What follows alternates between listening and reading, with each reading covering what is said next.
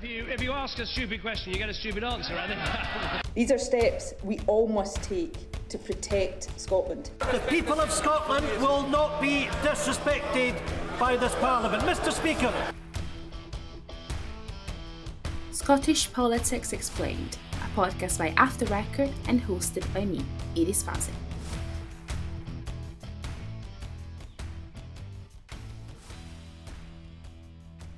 Good morning, everyone, or good evening, depending on when you're listening to this podcast, and welcome to the first ever episode of Scottish Politics Explained, a podcast by After Record. Every week, I, your host, will be bringing you everything you need to know about Scottish politics through interviews with young activists, journalists, politicians, and other experts, really. Today, I'm speaking with our very first guest, Grace McCabe, who is a student, one of Guiding Speak Out champions, and an aspiring politician. With her, we covered the very basics of the Scottish political and legislative systems. So if you feel like you have a lot to learn about them, or if you're maybe looking for a refresher, have a listen to what this wonderful young woman had to say.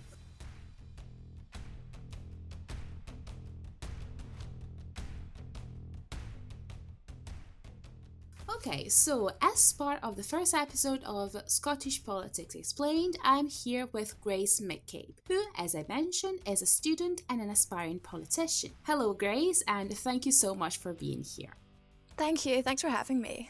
So I wanted to interview you because I know you are both young and really engaged in politics. I'm quite curious. Could you tell me what's your relationship with politics and why are you so interested in it?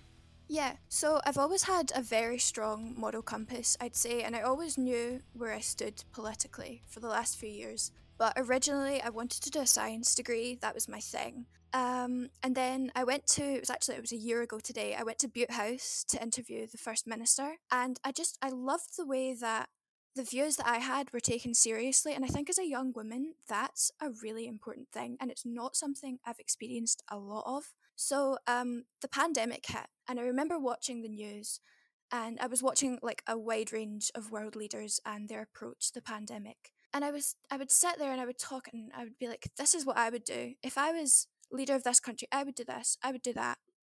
And then I thought, well, why don't I? And I think it's possibly because it had never occurred to me as a young woman before that I could have that power. But I thought, if I have the right ideas, or at least the right approach, I don't have to know everything yet. But if I know what I want the outcome to be, why don't I go into politics? You know, like I'm interested in social infrastructure, interested in gender equality. Like, why don't I? So it took me that realization of going, I would do this, I would do that, to why don't I just do that?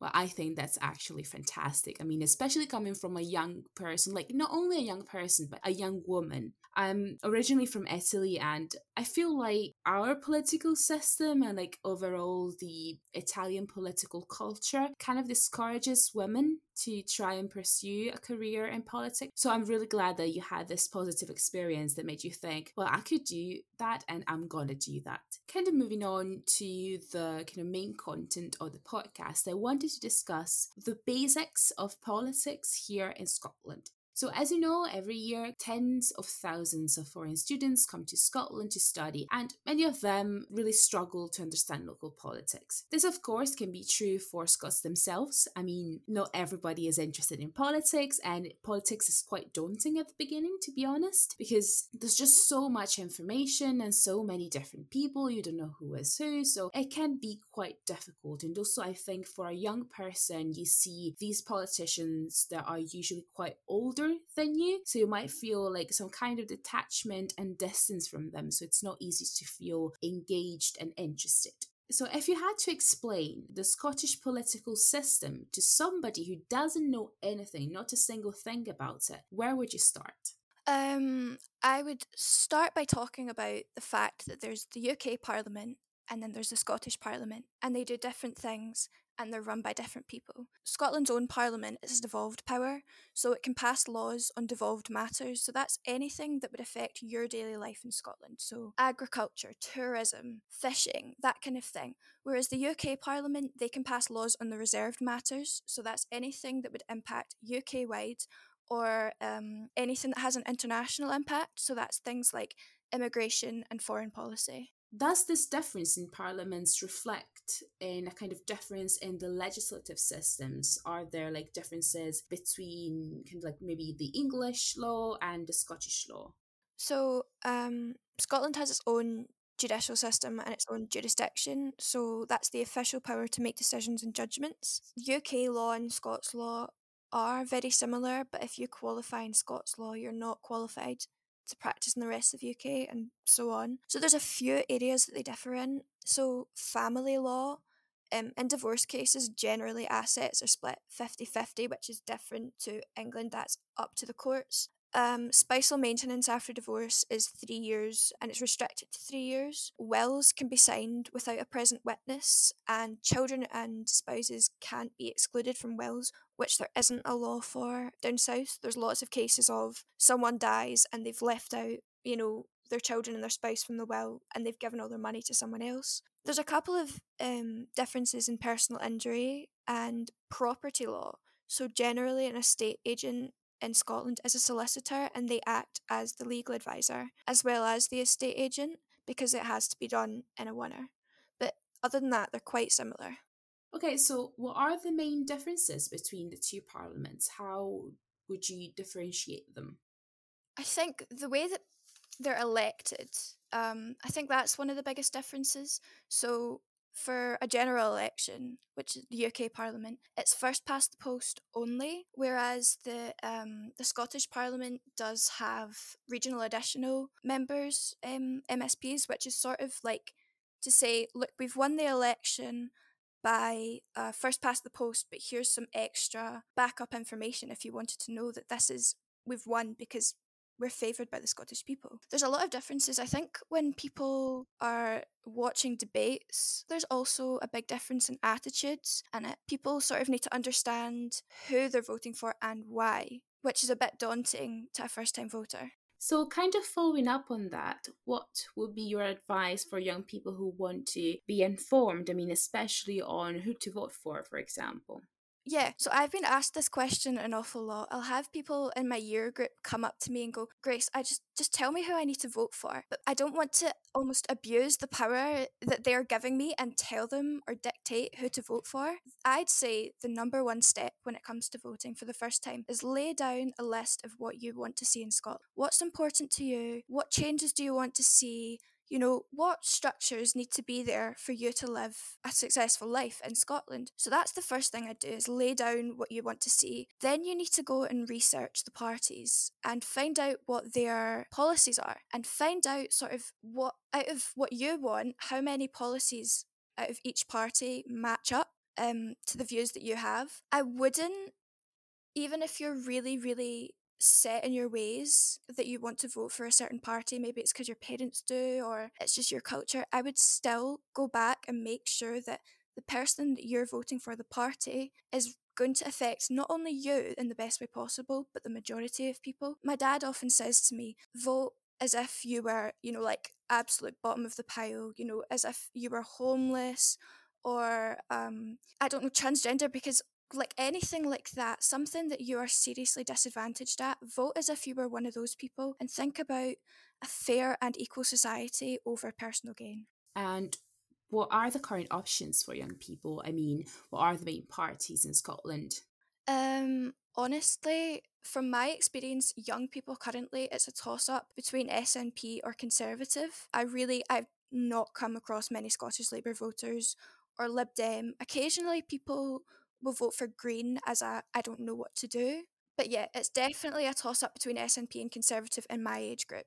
So going back to the two parliaments that you mentioned before, how would you describe them? And I mean, in terms of, are there different chambers, or like how many members of parliament do you have? What are the main differences?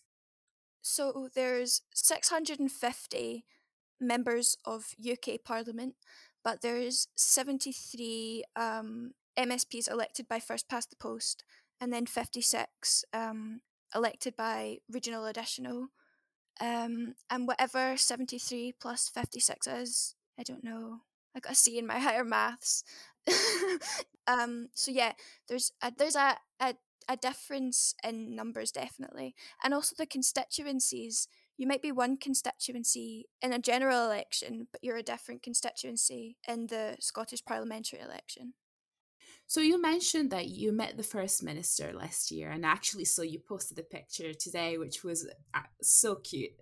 It's just like, I really love seeing young people being engaged in politics. Could you tell us a bit more about the First Minister? I mean, who is Nicola Sturgeon? What party is she from? And can she be First Minister again after this term?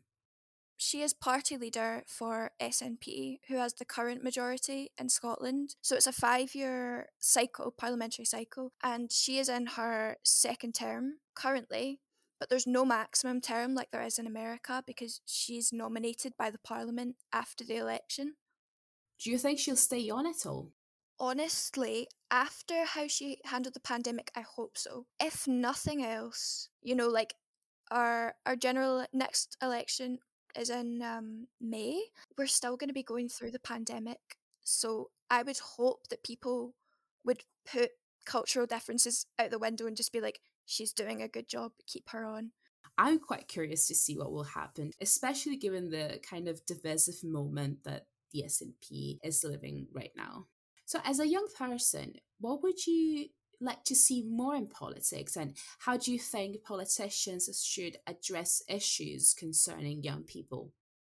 So obviously there's is it SYP, Scottish Youth Parliament, who I think are great, but they can't get they can't have political bias. It's a very general thing. I honestly think that each party should adopt an advisor, and that advisor should be someone aged from 18 to 24. I think it's the only way that you're going to address the issues that young people are facing currently is get a young person on board. That's what I love. I'm on the panel Speak Out, it's Girl Guiding Scotland. That's what I love so much about the panel, is because that's the first time, and the rest of the people will echo this, it's the first time we've been truly listened to, and like our ideas have been like highly regarded. So yeah, I think that there should almost be a minister for young people who is a young person.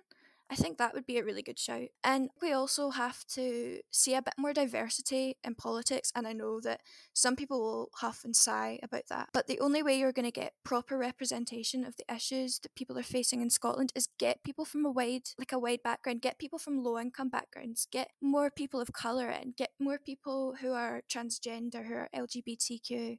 That's the way we're going to properly see Scotland for what it is and see that in politics. Yeah, so you're basically suggesting more of kind of a direct representation so that we can hear from every community that there is in Scotland.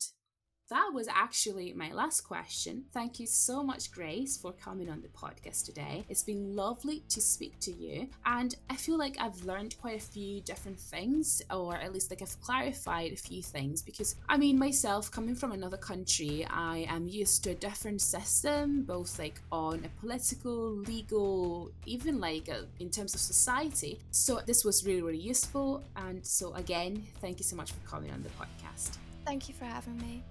If you too enjoyed our chat, please share our podcast, comment, or even send us a wee voice note on Anchor. Thank you all so much for listening, and until next time, this was Scottish Politics Explained. I am Iris Baza. I hope you have a lovely rest of the week. Thank you.